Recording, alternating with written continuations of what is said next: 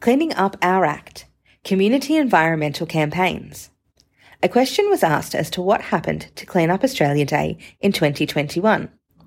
On checking the Clean Up Australia website, there were over 1,300 events registered for New South Wales and the ACT, most not occurring on Clean Up Australia Day. If you look at who has registered for a Clean Up Australia event, you will find local landcare groups are actively involved. In the 1950s, having a clean and rubbish-free environment was seen more as a public health issue. Although there were groups involved with conservation even then, community environmental campaigns, which started in the second half of the 20th century, have persevered and are still active today. The three campaigns in focus are Keep Australia Beautiful, Landcare Australia, and Clean Up Australia. Keep Australia Beautiful was founded in 1968 and is the first sustainability and anti-litter campaign. A national association was formed in 1971 by Dame Phyllis Frost and Colin Hill.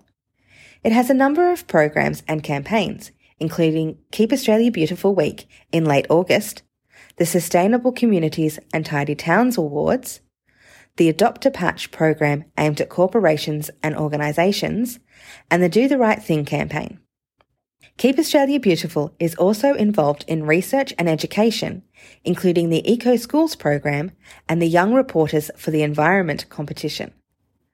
Landcare was launched in November 1986 in Victoria by Joan Kirner, the then Minister for Conservation, Forests and Lands, and Heather Mitchell, the then President of the Farmers Federation. In January 1988, Australia's first official dune care groups were established on the mid-north coast of New South Wales. Landcare became a national program when the Australian government, with bipartisan support, announced a decade of landcare and committed $320 million to the program. The National Landcare Program brought farmers and conservationists together to resolve environmental issues. There are more than 6,000 groups comprising of more than 100,000 volunteers involved in landcare. These include farmers and farming systems groups, landowners, traditional owners, bush care, dune care, coast care, river care groups, friends of groups, youth groups, and other community groups involved in protecting, enhancing, or restoring their local environment. The Junior Landcare program provides a pathway for children to become lifetime land carers. The type of work undertaken by landcare groups includes collection of seeds for Indigenous species, revegetation and restoration of areas damaged by natural disasters, and creating hollows and nesting boxes for native species. Clean Up Australia began as the inspiration of Ian Kiernan, an avid sailor who had witnessed the pollution and rubbish in the world's oceans.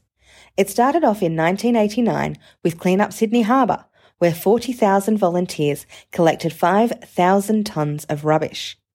In 1990, Clean Up Australia Day was launched by then Prime Minister Bob Hawke.